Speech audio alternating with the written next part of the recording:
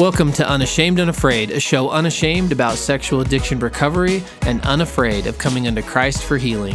Where we talk about real recovery stories, answer anonymous questions with experts, and share resources that actually work. I'm your host, Steve.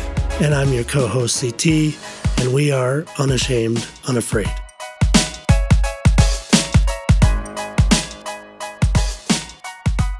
CT. Yeah. What's up?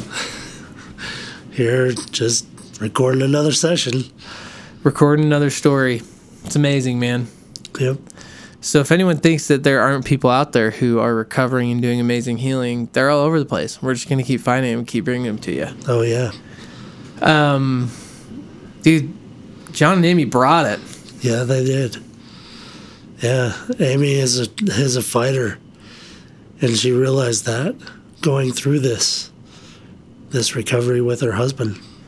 Yeah, I love, it's awesome, I think, when the spouses come on, because in some way, shape, or form, and Amy did such a good job talking about it, they cross this line where they get empowered. Yeah.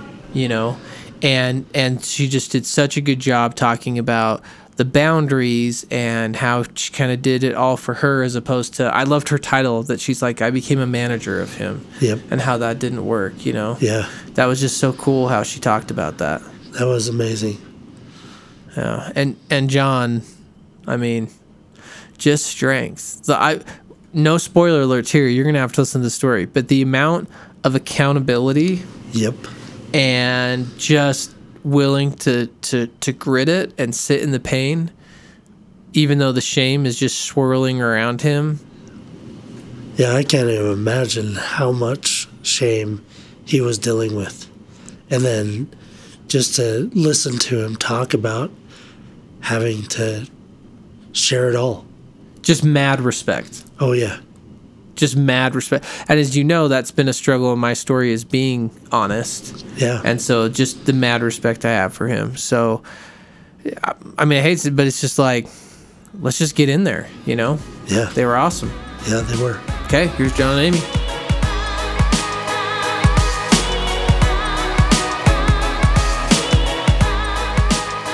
John and Amy, thank you so much for being here with us. Yeah, we're excited to be here. So I will, it was just like already been emotional in here and we haven't even started. So, you guys just bring it, I guess. I don't know how else to say that. We do. We'll own it. Done. So as you guys know, right, we just kind of let everyone share their own story, right? We honor everyone's story and their kind of own journey, and we just want them to share it, bring the hope. And so with that, I mean, just kind of tell us, John, we can start with you. Tell us kind of childhood, how you were raised, kind of what all that was like, and, you know, start us off. Okay.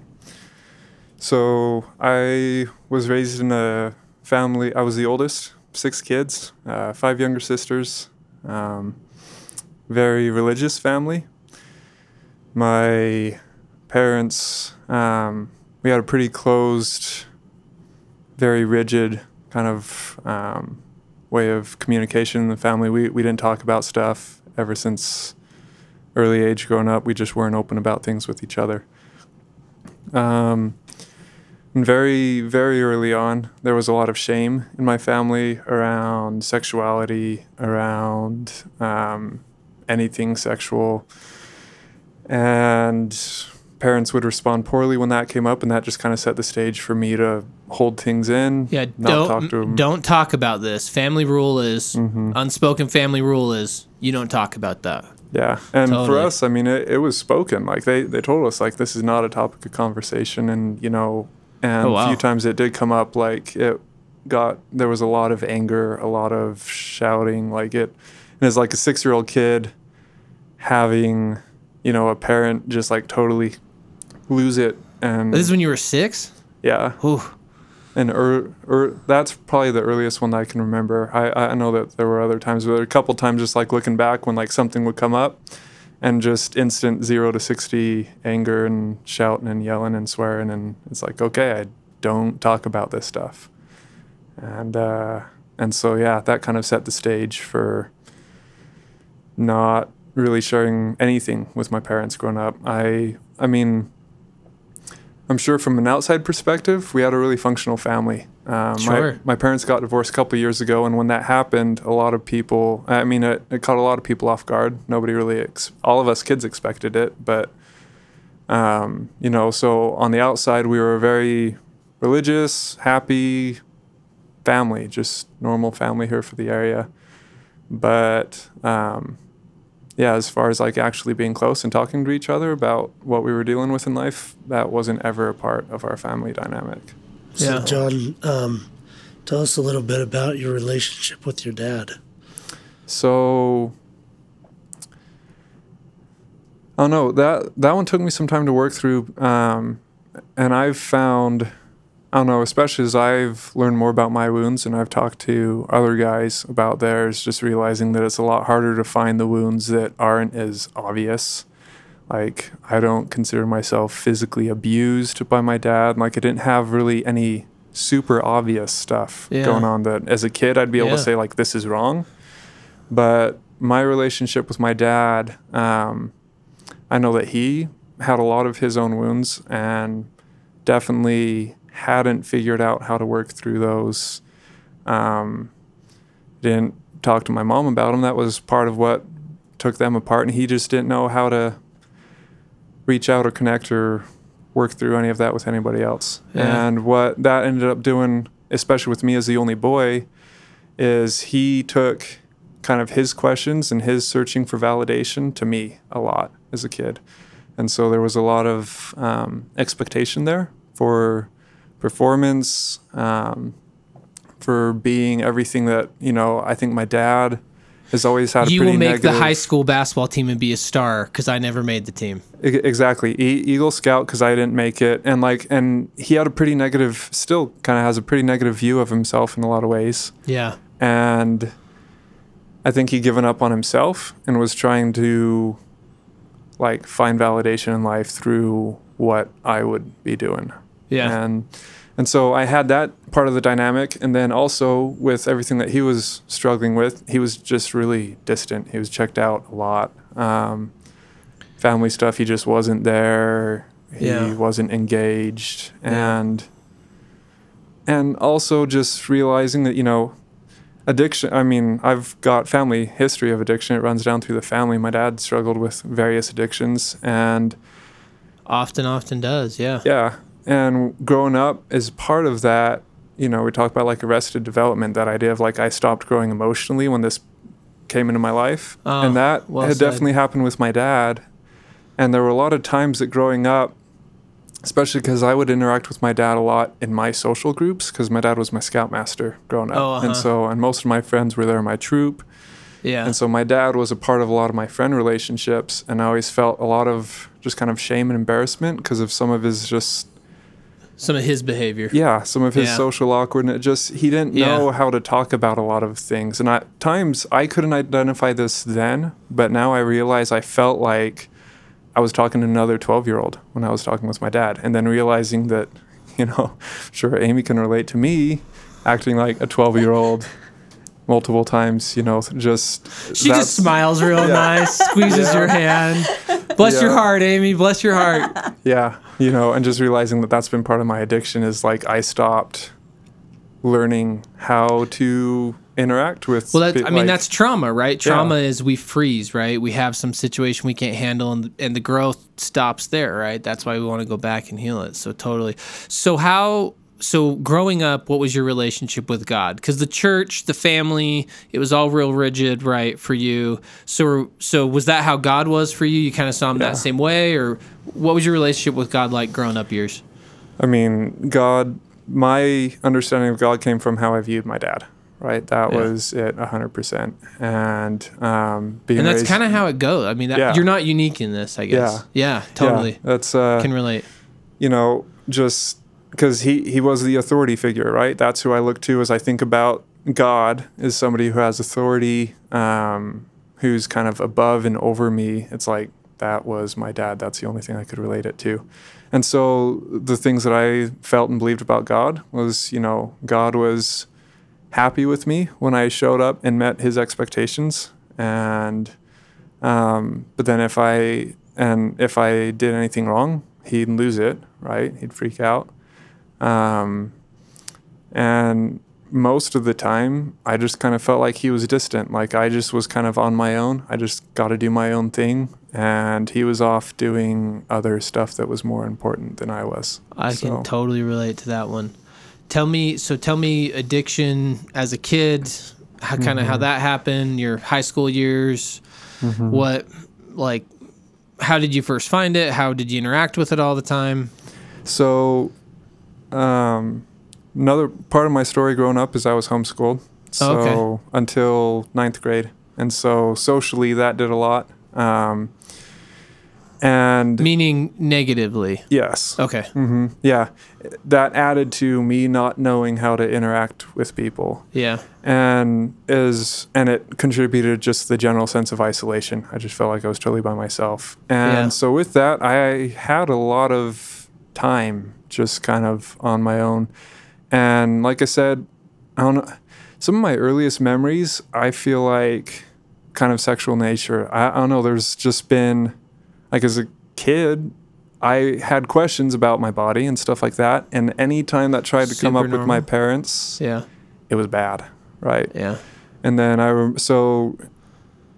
for me, and it's funny because this shows just how much the shame played into it because it shouldn't have been a big deal. But I remember one time I was just up in my parents' room by myself, just working on school. And I found my mom's birthing books, right? I started flipping through those and found some pictures of nude women, right, giving birth. It's their labor and delivery books. And I can still pick like where I was sitting, like my physical reaction to that. I mean, and there's a bunch of people jumping up and down right now. They're like, "That's not even porn." Yeah, that is a normal exactly, kid having a normal growing up, learning about sexuality experience. Yep. Yeah. But to me, the immediate reaction right there was just an incredible amount of shame. And that was, I mean, I just saw it. I shut it. I'm like, I am the worst human being for having looked at that, right? And so much power in just that share right there, right? Of just how shame is the real demon, right? Yeah. In all of this. Because like you said, there isn't anything wrong with what I saw. Right? I mean... Nothing at all. Yeah. Nor did you do anything wrong. No. Yeah. But I felt that I had, and I knew that it wasn't something that I could tell my parents about. Yeah. Because, if I tried to take it to them, I don't know, my mom probably... I don't know. My mom typically responded better. I mean, my dad was the one who would lose his temper, right? Yeah. But there's just a lot of fear. I was like, hey, I can't talk to him about it. So if you fast forward that, you're young enough, so not everyone is sitting here looking at you. You're young enough, you like me are child of the internet. I'm sure internet came online when you were a kid. And so that factored in, I'm going to assume. Yeah. So at the beginning, it was just stuff like birthing books. I mean, once again, not porn, but like art books, like classical Roman art, nude statues, because there was shame around it, right? Yeah. Like, I don't know, to me now it's a statue. But like as a kid, that wasn't something that was allowed in the family. And then I don't remember exactly when, but I know it's probably 12 or 13. We'd had internet for a little while. I never really knew how to use it, but then that became part of it. I figured that out, started finding actual porn, and that continued through high school. I got caught once by my mom when I was 14, and what happened, I don't think she shared with my dad because he just wouldn't respond well, and there was a lot of fear around that, and so I went and talked to my church leader about it. He told me, okay, don't do it for another 2 weeks and come back and talk to me. I didn't make it the 2 weeks, but I told him I had. And he just, okay, we're good. And we never talked about it again. And there's just so many men listening right now. They're like, yep, brother. Yep. Totally. Yeah, totally. And especially back then, like nobody knew how to handle this, right? Like there wasn't anything out there for people. And I know it's a lot different now. I've had positive experiences with church leaders in recent years, but all growing up, and I interacted with him. I feel like there might have been one other bishop. I don't remember. But then, just other church leaders have gotten some, honestly, pretty bad advice. So, yeah, sure. Yeah. But, so my addiction continued with pornography, masturbation throughout high school. Along with the secrecy and the shame, that became a huge part of it for me, is like, it was all secret, and it was about finding things that I shouldn't.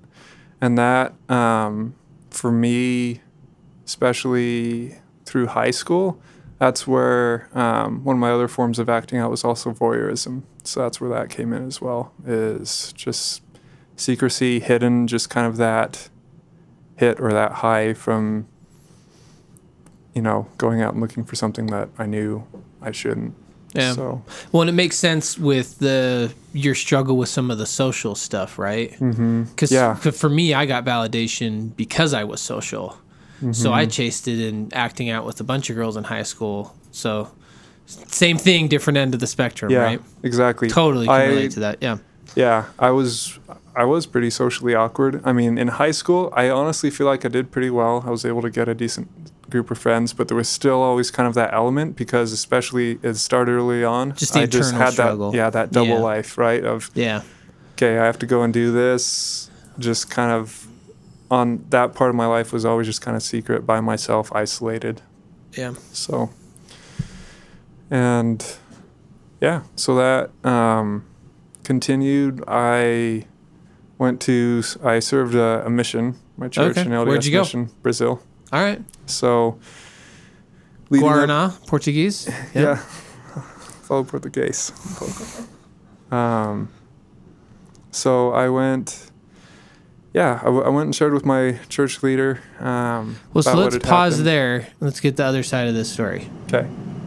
Sounds good. My side. All right. It started in my experience growing up. Yeah, just tell us kind of growing up years, like just tell, put you in context for us. Okay.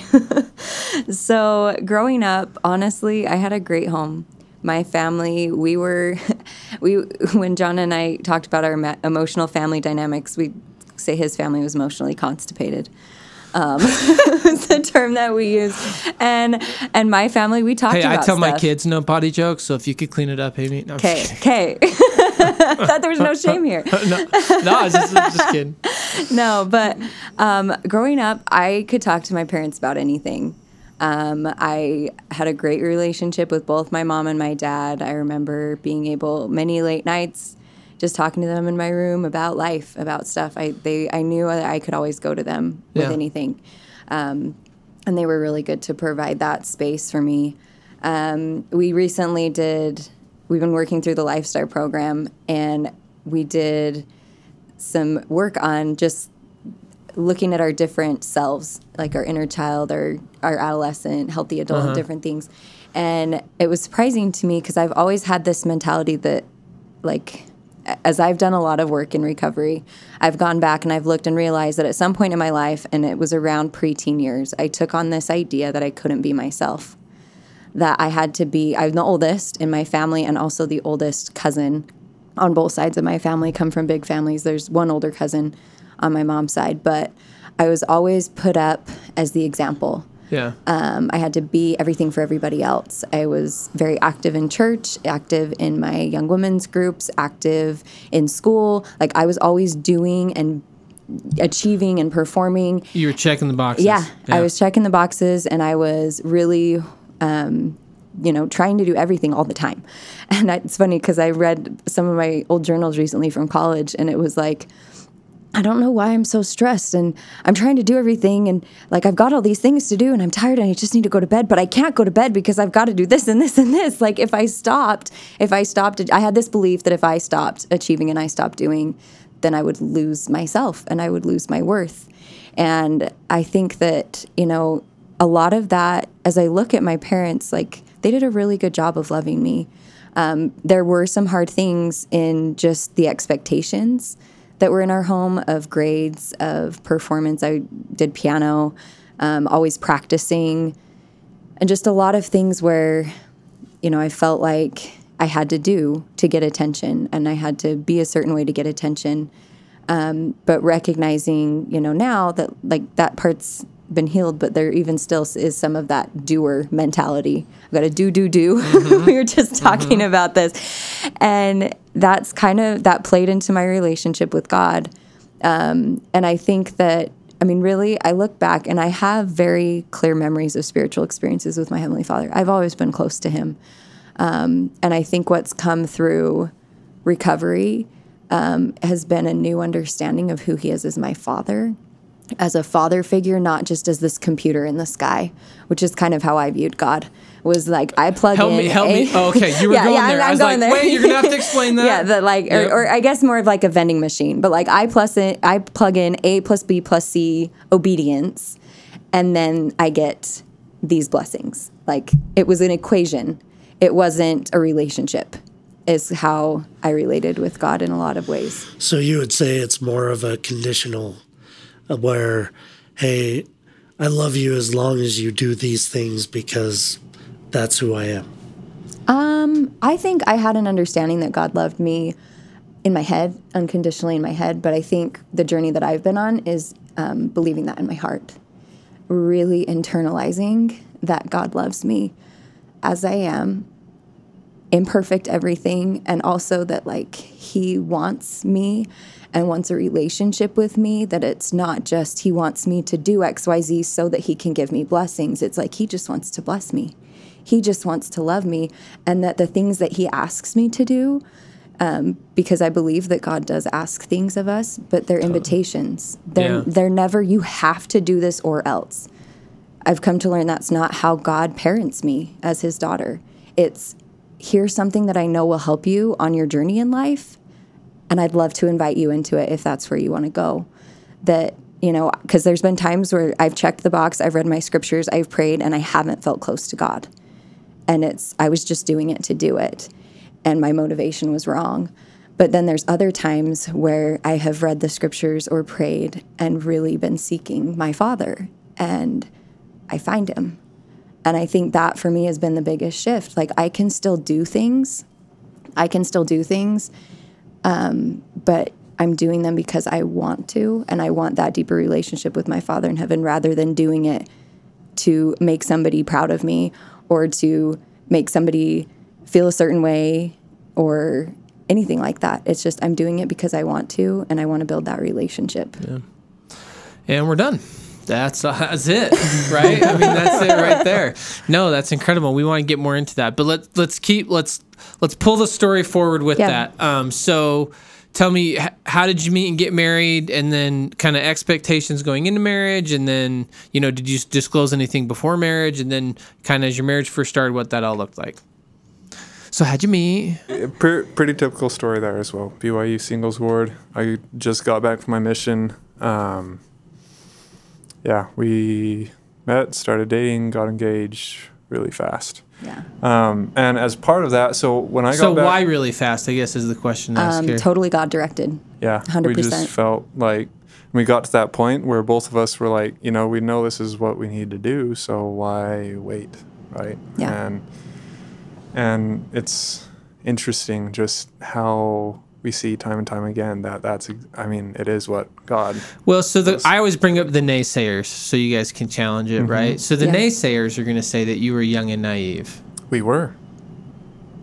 There was a lot we didn't know. Oh yeah, and this is something that we have come to understand, is that we were following God, but we had no idea what he was actually intending for us. Yeah. We thought one thing and it was the complete opposite. And when we came together, we felt that we were honestly, a lot of the reasons that I was using my head were, we both have a testimony, we're both active, worthy, righteous, we have similar desires, and, just check all the boxes right there, and so work out. And since then, all of that has disappeared. I mean, we've been changed through this experience. We're both very different people than we were when we got married. Yep. I tell myself on a regular basis that if my missionary self could see myself now, he'd be like, what the heck happened, right? He would have said hell. But it's and and so that's been part of our journey, is realizing that God knew how we were going to grow, and that even like throughout that growth, like we would grow into people that needed each other still. Right? So how did the addiction come up? How did the disclosure come up for you guys? I'll back up just a bit, because before I married Amy, it was actually my first exposure to 12-step. So I got back from my mission, went straight back into the addiction, pornography, masturbation. You mean everyone else, by the way. Yeah. And I was roommates with a friend of mine, and he shared with me about 12-step, about his addiction, and so I went with him to a meeting. That was back in February of 2012. And when I went to the meeting, and I've heard you guys say this on the podcast, and I know that pretty much all of us say it, I decided not to go back because I knew that marriage would fix it. So... I don't even need to say it. You said it. So. Yep. So, yeah. But that had been my first exposure to an SA meeting, right? And so I had that resource there. As we went to go to get married, I talked to my bishop about it, and he asked me, well, are you going to do it again? And of course I said no. And he said, well, if you're not going to do it again, then you don't need to tell her about it. And I didn't. So I didn't disclose anything before. That guy's doing the best that he could. Yep. We get it. Yep. Terrible advice. Yes. If you are getting married or in a serious relationship, disclose now. Do not pull a Steve Shields where you wait until 2.5 years later and drop a, oh, by the way, boom! Like, don't do it. It's a bad idea. Yeah. Yep. Yes. And so for us, it was a year and a half later. At the time, we were both students going to school. We had our first kid at that point. And I had shared a couple months before my actual first disclosure with Amy, because she could tell that something was off. There was a lot of pressure, and I started talking about depression. It's like, hey, I think I'm dealing with this. And we started talking about it. But that really wasn't the issue. And then it was February of 15. It's 14. Sorry, February 14. Yeah. It was a bit of a rock bottom for me, to the point where I just got so depressed trying to live this double life, where I was acting out, looking at porn and masturbating at, telling Amy that I was working on homework, and I was acting out. So like rock bottom, this is happening once a month, once a week, daily? Like a couple times a week.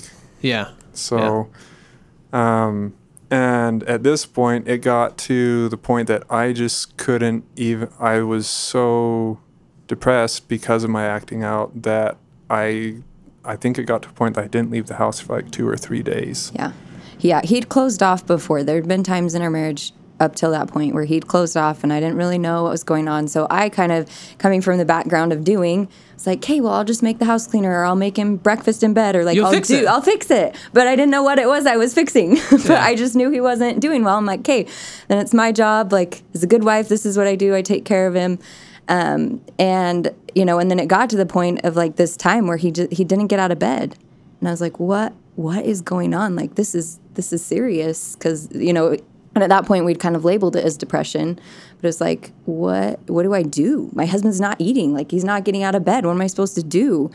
And, I remember just going down and talking to him, and it just got to the point, it was like, I remember him saying like, I have something to tell you.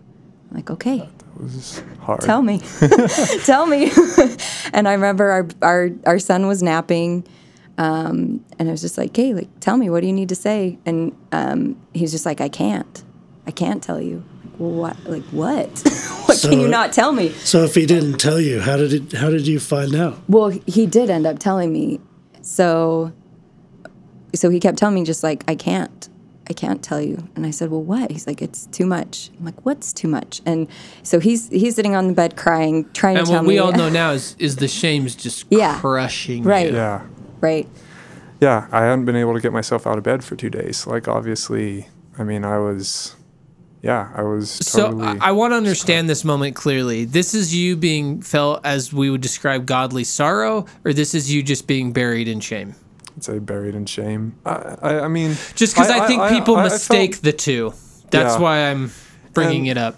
yeah, and it's like, I don't know if at that point like looking back at where I was, I don't know if I could say I knew what godly sorrow was, because like my life had just been so ridden by shame my whole life that like I think I thought it was God. Like I felt bad for what I had done, but really it was shame, right? And that's what I was just buried with. Totally. So, No, I think that completely makes sense. And the one other thing I want to go back to, Amy, with you is I say this all the time, and I think that probably sometimes women are like, this guy's a joke, but the women always know. Oh, totally. And so, but I guess like you kind of did a good job of describing it. Like you knew something was off or something wasn't right, but it wasn't that you knew. Because I think sometimes Right. women are like, no, I didn't know he had a porn addiction. Like, and I guess what I would say to some of those women is I would say, but like if something's off, that's kind of your clue, you know, like if he feels distant or whatever, you know, fill in the blank. Like if something isn't making sense to your just gut feel, check. So, because I mean, you're like, everything was great and then you just showed up with this depression and I'm like, I don't know, fix it. So like, did you feel like you knew something was going on, you recognized that later? Like what was that experience like for you? Pornography was the farthest thing from my mind. Well, he's such a good guy. Yeah. Exactly. When when we were going back to that conversation, yes, very good fig leaf. So. going back into # wild at heart. Yeah. Going back into that conversation in our room, he wasn't telling me, but I just felt the Spirit tell me, wait. And then I'm like waiting. And then I feel the Spirit tell me, he's going to tell me he has a pornography problem. I'm like, what? No. He's not. He doesn't have a pornography problem. What are you talking about? I'm arguing with the Spirit. And I said, no. Dear God's Holy Spirit, I think you're wrong on this one, but good call. He's like, no. He's going to tell you he struggles with pornography. Yeah. That was the farthest thing from my mind. And then I was like, okay, well, do I ask him? Like, do I say, do you struggle with pornography? And the Spirit said, no.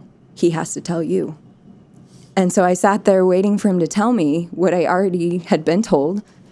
But I was grateful for that because I don't know if I would have believed him if he had just told me outright. I think it was a tender mercy from God to my heart that I needed to hear it from him first. I needed to hear it from God first. So when he did finally disclose to you, he told me. How did you feel? Were you angry? Were you angry at John? Were you angry at God? Because we already know what his experience was. He was numbed out in a lot of shame. Yep. I think some of that piled on over to me. I think it was. I was shocked, but I also had a sense of peace that it would be okay. I remember as I've kind of had the opportunity to think back to what now almost 6 years ago, when we had that conversation. I remember, just the days after kind of walking around in a haze, like what happened to my life? Like there's this thing that's been a part of my marriage that I didn't even know about, and just kind of numb, like just going through the motions, not really feeling anything. We were totally disconnected, and now I knew why, but it didn't make it any easier. And, he told me, he's like, I have a group I can go to. I'm going to get help, and there's groups for you if you want to go. And so what was your first reaction to when he said, hey, there's a support group for you? Because most women's reaction are, F you, you're the one with the problem, get out of my grill, insert curse word derogatory term here, and you know what I mean? Which I'm like, and they should feel that way.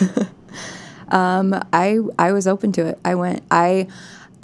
He told me that he'd heard some, because he was talking about SA meetings at the time, and that there were S-Anon meetings for women to go Right, to. right. And he had told me that somebody he knew as a girlfriend had a negative experience going to one of the S-Anon meetings, that it was too much and was traumatizing. And so he gave me that as a heads up, and he's like, but I'm pretty sure the church has a program. So I looked it up. I called the missionaries. The church being the Church of Jesus Yes. Christ of Latter-day Saints. Yes. Okay. Yes, thanks for clarifying that. So that was my first experience, was I went to the addiction recovery program for family and support people. Yeah. So again, just because I think people who will attempt to dismiss your story will say it's because you're naive. And so my question is, like, why did you really go? I went because... Like, you just felt like it was the right thing to do? Like... Because, I mean, the way you've described your story, like, at that time, you didn't know everything about God and, like, everything you've picked up on this 6-year journey. Right at that time, it was like, hey, honey, by the way, things are off because here's a bunch of shame. And by the way, you could get help, too. Like, so... Because if you want me to be honest, I think it's amazing that you went. Right. Like, because I think it takes a lot of women... And if women want to be angry with me in this comment, it's fine. And CT, I think it takes a lot of women some time to realize, like, that they have been hurt by this, and that's why they need help. They don't need help because they don't need to fix him. They don't need help because it's their job. Right. They need help because, I mean, the analogy I use is he's sick, but he vomited all over you. So, yeah, he needs to go get healed, but, like, you got vomit all over you. So if you don't get that worked out, it stinks. And I think another thing is that a lot of women feel like angry because there are so many guys that have this problem, and so they don't want to see other women who have been hurt by this, and so they don't want to associate with other people who are in the same boat. But yet there is some healing that takes place when they do go and get that help. Well, and I guess that's why I'm kind of bringing it up and asking the question, because it's so hard for most women to get there, and, like, you went right out the gate. So it's like, how'd that happen? I think part of it was that God was my constant. And for me, a lot of things in the LDS church were a big part of my life, and where I found a lot of great things and connection. And so I think turning towards that, knowing that there was something addiction related in my faith, my religion, that could help me, that's where I turned. And I wasn't in a place of I'm getting help for me because I need my own help. I think I don't even know if I was in a place of I'm trying to get help to fix him. I think it was just more like I need something. Like, I can't do this by myself.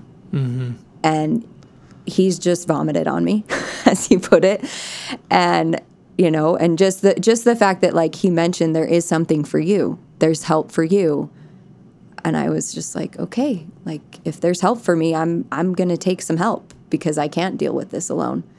And so I think that's honestly where it was just like I needed something. And I really honestly was naive for me. And, you know, maybe Sean will share later. But I thought pornography was pictures of naked women, and that was it. Yeah. That's what I thought pornography was. And this is where I was going to talk a little bit more about my disclosure and how to not do it, right? Yeah. Was how I did it. So, because we have many stories of how to not do disclosure. Because I said, okay, I struggle with pornography, right?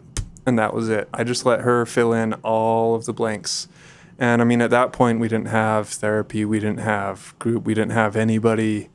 I had no idea what I was doing. And it was a couple months later that I think I mentioned that, hey, I've been clean from videos. I haven't watched any videos in a while. And that was like a second disclosure to her. Just like, are you serious? I remember, like, taking me back, the bedroom floor just crumpled into a ball and started crying. Like, are you serious? There's videos? Like, you've been watching videos. Like, I just had no idea that was even a thing. Yeah, part of her upbringing versus mine, right? Very different. And I had just assumed, right, that she would know what I was talking about. And then it was several months later that she asked me about masturbation, because I hadn't talked about that yet either. And so it just kind of came out piecemeal for me, right? And which definitely is not the way to do it. How did you take that when he did disclose the masturbation? That was another hard one. That was one that I had heard the term in groups, and I was like, what? And I remembered having one lesson in church about it. And Well, it was like you don't want to bring it up to Yeah, everyone. Like I don't know how old you were at the time, but like I'm 20, whatever, and I don't know what this really. Yeah. No. Well, I remember asking in a young women's lesson once about that word because I was like, "What is that?" And then the leader explained, sexually arousing your own body, and I was like, "Okay." So like I knew what it meant, but then, going into asking him, like I'd heard the term in different groups and talking about it, and it was like, "You need to ask him about this." No, I don't want to ask him about this. I'm afraid of the answer that it's going to be yes. And it was a yes. And that was hard. So where was the rock bottom for the two of you? And then let's talk about, right, I mean, the growth in your journey and all that. But tell us, like, where did the rock bottom happen with you guys?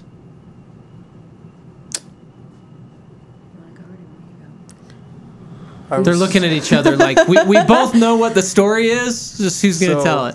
Maybe 2016. Yeah, I would say leading up to that, leading Yeah. up to October or September. Yeah. Okay. So Just a little background. yeah.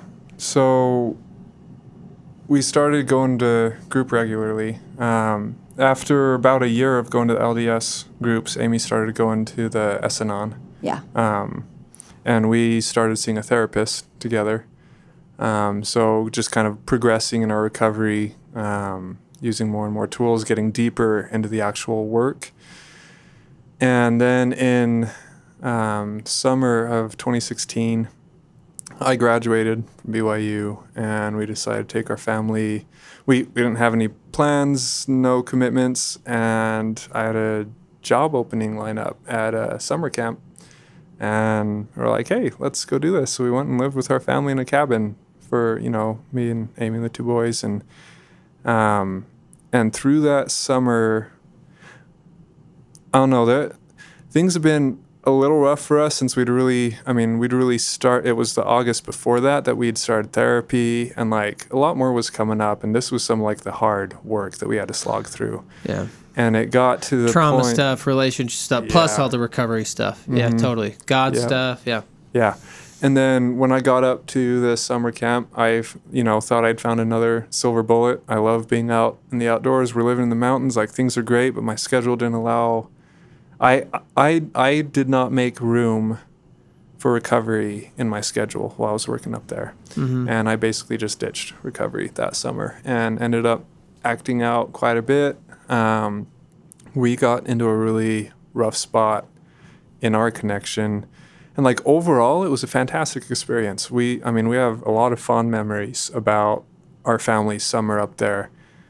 But on an individual and like the level of our relationship, it was really rough summer. And I totally checked out of recovery. Stopped going to meetings, stopped going to therapy for the first time since, I disclosed in 2014.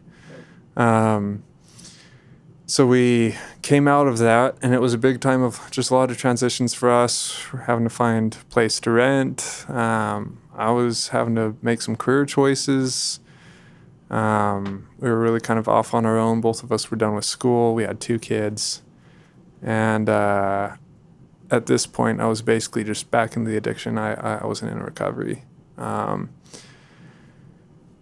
so that actually led to me getting worse in my acting out, just pornography and masturbation. So did you disclose any of this to Amy? Like any of me being checked out? Stuff. Yeah. So I'd still been accountable. So that's honestly something that I feel like we've stuck with since the beginning. As I've been like I set a boundary at one point that I wanted to know if he had acted out within 24 hours of him acting out. Honestly, and I've always stuck with that. And so, and that was part of it, because I was... Dude, to be honest, that's awesome. Honesty's been one of the biggest struggles for me. To be honest, I just let the shame get me. Yep, me too. I just respect you on that one. But most definitely. So keep going. So you come out of the summer, you've kind of ditched recovery, life's transitioning, your acting out's escalating. Yeah. And then it escalated back to voyeurism, which... Okay. So that, occurred as a kid. And went back to that, and then that actually started. So I was open about that, was shared, Meaning disclosed with Amy. Disclosed that it happened. with Amy. Well, and backing up a little bit, because when we came home, we got a place to rent. We were living there, and he was. I mean, it was getting to the point I was getting super frustrated. Like, come on, like connect, like get back here. Like, where are you? And what are you doing? Why aren't you? You know, I was getting really frustrated with why he wasn't working recovery, and I got to a point, and this is something that I feel like is crucial in my recovery and for other women in recovery, is finding your voice and setting boundaries that are about what you can do. I'd done some work on boundaries, but this time I really sat down and said, okay, what do I do? What are my boundaries for me and how I show up? What are my boundaries for my relationship with my husband? And when he does certain things or disconnects, what am I going to do? Not what am I going to make him do? It's what am I going to do? If I feel him disconnecting, I'm going to say something instead of walk around eggshells, because that's what I would do in the past. I would walk around eggshells, try to make everything better. You know, if he acts out, I don't feel comfortable with him being in our home if he acts out in our home. And I'm going to ask him to leave. And then there was the follow-up, and if he doesn't leave, then I will leave. So it was, for me, when I got to that point in setting those boundaries, it was always the ball was in my court. I love that. I love it because often I think boundaries, you look at boundaries as this is what I'm going to get the other person to do. And although it obviously did affect you, right? She's going to ask you to leave the house or whatever. I slept in the car many times. The fact that you're making the boundaries about what you need, what you can handle, what you can do, like that it's about your world, right? Your internal compass. That's like such a good guide. Yeah. That's awesome. And then I had boundaries around his recovery. And I remember there was one night I think he'd acted out at home, and I'd asked him to leave, and he left for a couple days because we were just really in a hard spot.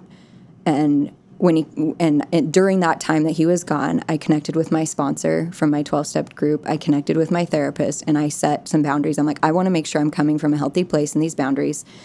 And then I asked him to come home, and I said, I'm going to share some boundaries with you, and we're going to have this conversation. And then I just kind of left it open. Like, I don't know, but you're going to come home and we're going to have this conversation. And so I sat down, I had them written out, and I just read them to him.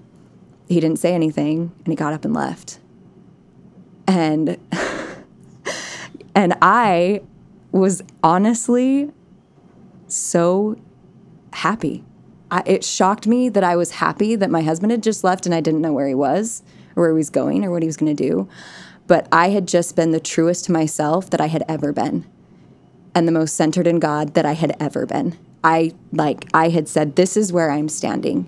If you want to stand here with me, great. So, John, did you also set some boundaries with Amy and for yourself? At that point, no, not really. I mean, Why'd you leave? I mean, sorry, everyone's sitting in the audience who's not sitting here is like, why'd he leave? Well, I was not in, and it's funny because I haven't thought about this in a while. I'd honestly forgotten about this part of the story. And for me, I was just still in so much shame, right? And from where I was coming from, I couldn't see the positive benefits of boundaries. And with how I was interpreting things at that point through my just that huge layer of shame was just that it was an attack against me, right? Yeah. And one of my, especially growing up the way that I did, I'm very non-confrontational, and my go-to is running away, right? And that's literally what I did. If you have a choice between flight, fight, and freeze, you're taking the flight. Yeah. Yeah. At least back then. Yeah. Yes. Now we fight a little more and it's fun. Well, that's a good thing. Yeah. So tell us, so that you're hitting this low, that's happened, the voyeurism's come up again. Yeah. I do want to add one thing though, because I think part of my response in leaving is because, as Amy said, this was the first time that she had shown up so strongly in that way.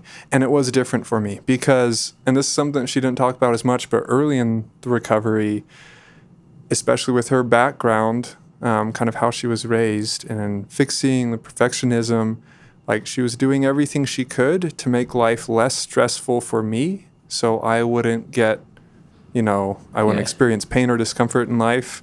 And you were performing act just out. like you'd learned as a kid. Yeah, well, my mentality, like some women I've heard go into the detective mode of like Right. trying to catch. I just went into manage mode. Yeah. Like I'm going to manage his homework. I'm going to check up on him all the time. And if he's not stressed, then he won't act out. That's completely what I believed. right. And then really in kind of that rock bottom of ours, that's when, she made that decision to know, like, this is how I'm going to show up authentically for myself. And awesome, by the way. Yeah. I'm not sure that I said that. Freaking amazing. yeah. And, so that was kind of that, that was a big first step of that whole kind of rock bottom that we went through that summer that I'd forgotten about. Because, after that, and I don't remember exactly how the timeline, but it was right around that time when I had the 2 incidents of voyeurism. And I shared that with my therapist. He shared that with his supervisor. And they decided it needed to be reported. So they gave me the option to do that. I went and self-reported.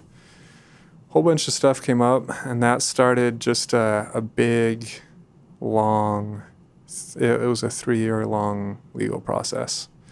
From kind of the beginning of that until sentencing. And so, but what happened there,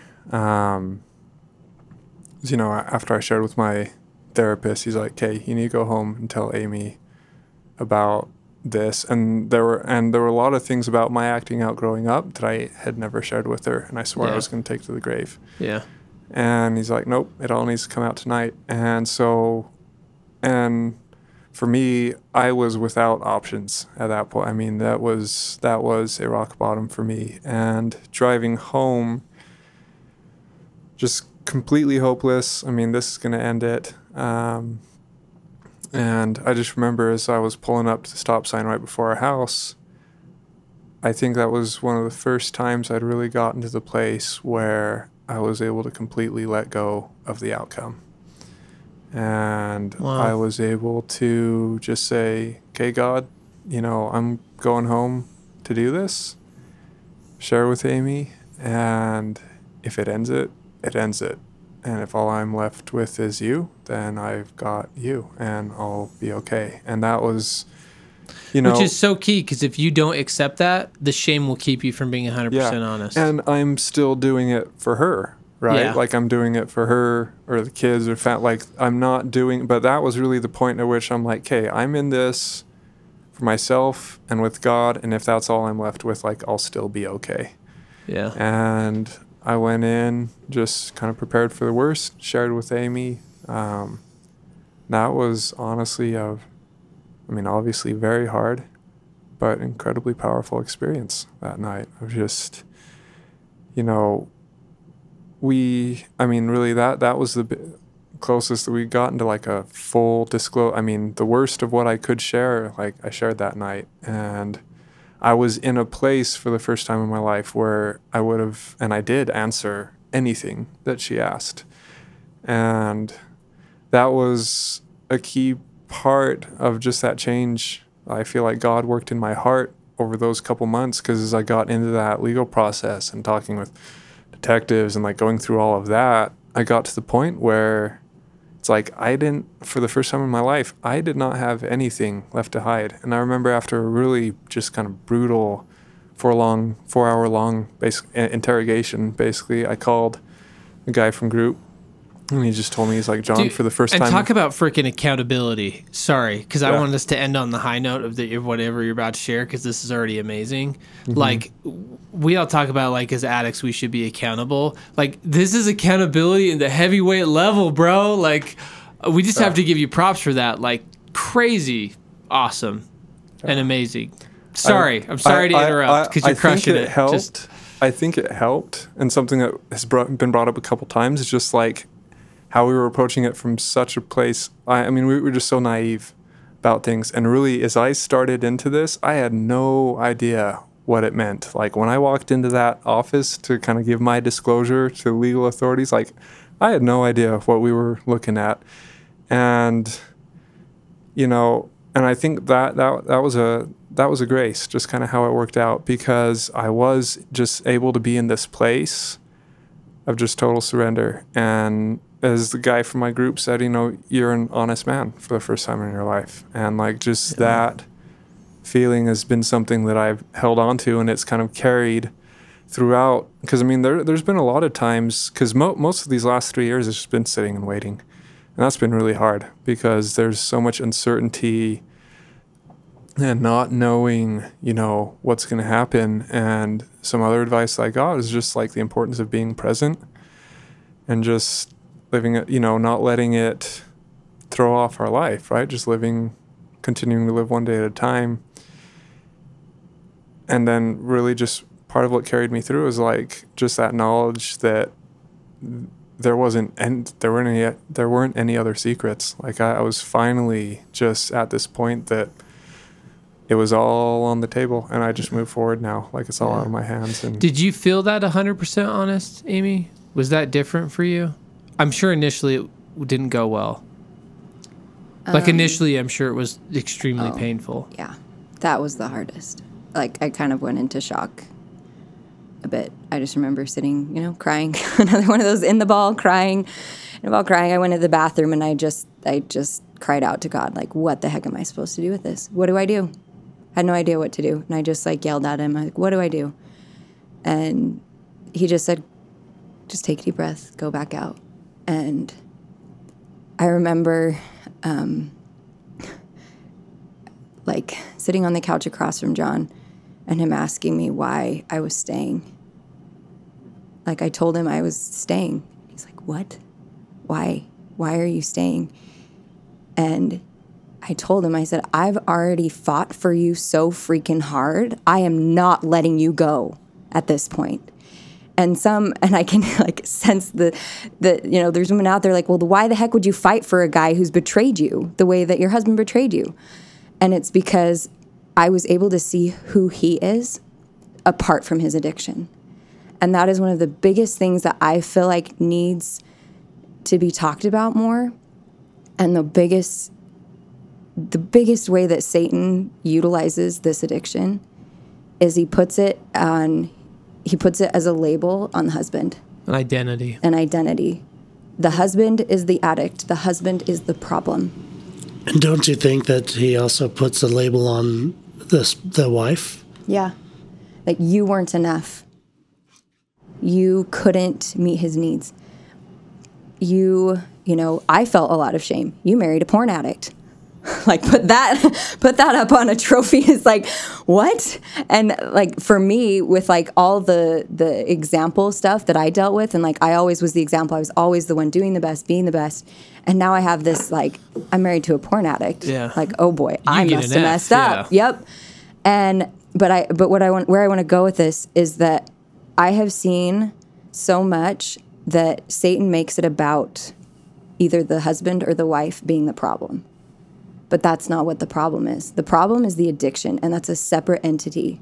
That's a separate influence. The pornography is a separate influence. It totally impacts the relationship. It totally impacts his ability to function as an emotionally healthy human being. When he's in his addiction, he can't function as an emotionally healthy being. When I'm an emotionally healthy human being, let me say that again, and when I am totally focused on fixing him or fixing a situation, I'm not an emotionally healthy human being. The manager, as you described yourself manager. earlier. When I'm the manager, I'm not emotionally healthy.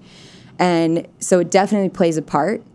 But I would love to see more couples get to the point where it's, and like, I wish I could there's a whiteboard on a podcast, but you can't do that. But the visual of, it's not this, imagine the pornography addiction is this big ball, this big black ball.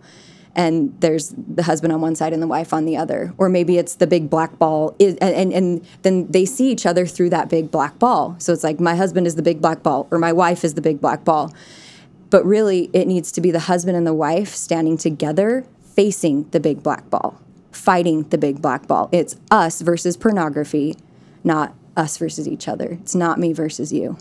It's us versus this addiction. And that, I feel like, I don't even remember when that shift happened for us, but as we've gotten, I feel like that's where I felt more connected with him and feel like we're fighting this together. And thankfully, he's willing to do that. And I realize that not every woman is in the situation that I'm blessed to be in, where my husband is seeking recovery. but it is possible. And I think when I feel like for me, when I separated the addiction from my husband, I was able to see him for who he really was and recognize that I want to fight for that man. I want to fight for him because I know who he is without the addiction. I've seen it, and that's who I married. Well, and I think the way you have empowered yourself, to be honest, because I feel like all the women we have come on, I love it when the wives come on because you can feel and see how empowered they are. You're not any different. Is that you had those boundaries. So if we stay in your analogy, if you stood next to the big black ball and reached for his hand and he was just running the other way, I sitting here with you now, I think if he didn't want to be in recovery, I think you would stick to your boundaries and you would get divorced and face that and do what you need to do. And I feel like some women feel trapped in that when they don't have the boundaries. And so I just love the way you talked about that because again, we also fit the young naive, right? Married at 21 and 23, me and Kayla. And so even when we've spoken before and stuff, people have been like, one time we spoke and Kayla heard some women talking after and they were like, oh, she's just naive. And that's why she stayed. And so I can join you guys in like being labeled that, but like maybe being naive was part of your story, but you know, I guess, I mean, in some way we all are, if we're getting honest, right? But like you found that empowerment and that choice and just the way you described that. I mean, that's just incredible. Well, and I think that was another key for me earlier before we got to that point was I had to realize I had a choice. Because for me, growing up, like, no, divorce wouldn't be an option. I would stay like... Doesn't fit the perfectionism mold. If you get divorced, exactly. Yep. Just these messages that like, I don't even think anybody told me outright. It's just it was my belief in the world. But getting to the point where I realized, no, I have a right to choose what I want my relationship with my husband to look like. And knowing that God was in that with me, that God was in on me having an amazing marriage, whether that was with John or with somebody else, that he gave, like God supported me having a choice. And that was huge for me because then it was like a choice for me to stay or a choice for me to go. And then it was up to me to have a reason of why. Why did I make that choice? And do I like my reason for staying or do I like my reason for going? But for me, it's always been, you know, and I think it's so helpful for all women to understand. You have a choice in every situation, whether it's in how you respond to a relapse, whether you stay or whether you go, how you show up, you always have a choice. And making that choice from a centered place with God is the best place to make it from. It's awesome. So tell us, like, what haven't we covered, right? Like, as far as, like, keys to your recovery, like, big moments. Like, you've shared some really critical things that I think all women... because you feel like you don't have a choice. I know that was big for Kayla because Kayla's like, I thought I did all the right things. I thought I married this person to find out that choice was totally taken from me. Yeah. And so I think that's a huge one. Like, what other big things have been part of your guys' recovery individually, together, like, that have been game changers for you? Boot camp. Hashtag wild at heart. Hashtag warriorheart.com. Hashtag heart of a woman. Yeah. So you've been to the women's, right? So we support both of them. So, so that was a huge one. So tell me, shifts on God in your recovery, right? You kind of talked about how you view God in your growing up years. Like, what's your relationship with God like now? So I was blessed in right off my first sponsor in SA gave me Wild at Heart. And so from the get-go, that's actually been, I feel like from starting recovery, I've been able to kind of realize that it's about more than just not looking at porn. It's about more than just the sex. It's about, it stems deeper, the wounds, the problems, character defects, it's deeper than that. And then especially I was able to get into the message of, when I first read Wild at Heart, it just gave me so much permission to open myself up to like my heart, and then also to be able to open myself up to reinterpret God and really who he was. And we've talked about a lot of different things of like happened in recovery. I think for me, the biggest part of it has been the healing of my relationship with my Father, right? With God, and coming to understand who he actually is. Your Father meaning your Father in heaven. Father in heaven, yeah. Guy upstairs. Okay. Mhm. Yep. Yep. Amy, how has your relationship shifted with God? I think I know more in my heart now that he loves me. It's not just in my head, because I had to work through a lot of betrayal with God. Because I growing up, like, God was my go-to. I follow his direction to the T. I ask him what I need to do and I do it. Very obedient to my Father in heaven, which, I don't think is a bad thing. I think it definitely helped me to form that trust with him. But then when that trust was broken, it's like, hey, you told me to marry John. You told me this was a good idea. What the heck? And I kind of had to go guns blazing at God and say, hey, this isn't what I signed up for. I did A, B, and C, and you gave me poop. That's not the blessing I ordered. What in the world are you doing? And through a lot of, work over years, and through really understanding, the idea that, early in our marriage, even before I knew about his addiction, I'd put John in my center. I'd put him as the center of my life. And God kind of fell to the wayside a little bit. And I feel like this was, through John's actions, God was able to work to my good and to help me reconnect with him and help me to understand that I could be mad at him and he would still love me. Like, being mad at God, like, you can't be mad at God. But I was mad at God. And yeah. Okay. Yeah. And that being able to own my emotions with my Father in heaven, that, like, all my emotions, the anger, the frustration, the sadness, the devastation, all of that, I could go to God in that. I didn't have to come to him with all my boxes checked, all prim and proper. Like, I could go to him a bawling mess on the floor, and he would sit there with me. It wasn't up in heaven, like, giving me a pat on the back, like, hey, when you feel better. Like, no, he was with me in that moment, feeling it with me. And that, I feel like, is really what compassion is. That compassion, it literally means to suffer with. And having that understanding of the compassion of my Father in heaven and of my Savior Jesus Christ, they are willing to suffer with me and sit there with me when I'm hurting so bad, when I don't know what to do, and just be there and just let me be there too. That is what love is, to be able to give somebody the space to be where they're at, to sit with them, to not need to fix it. And receiving that kind of love from God, has come through various experiences that are really dear to my heart. And also, they came through really hard moments where I really had to get honest with myself and I really had to get honest with God. Yeah.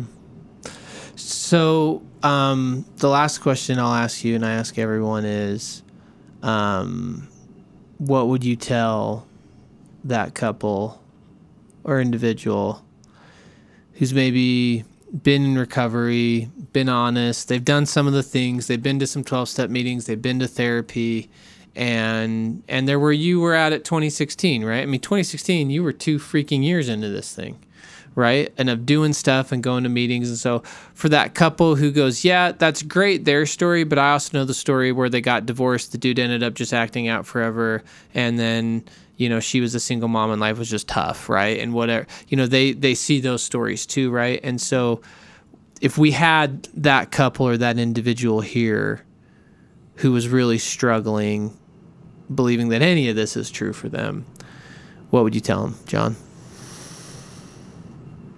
That I know they probably wouldn't believe it when I first say it, but that God is with them in it.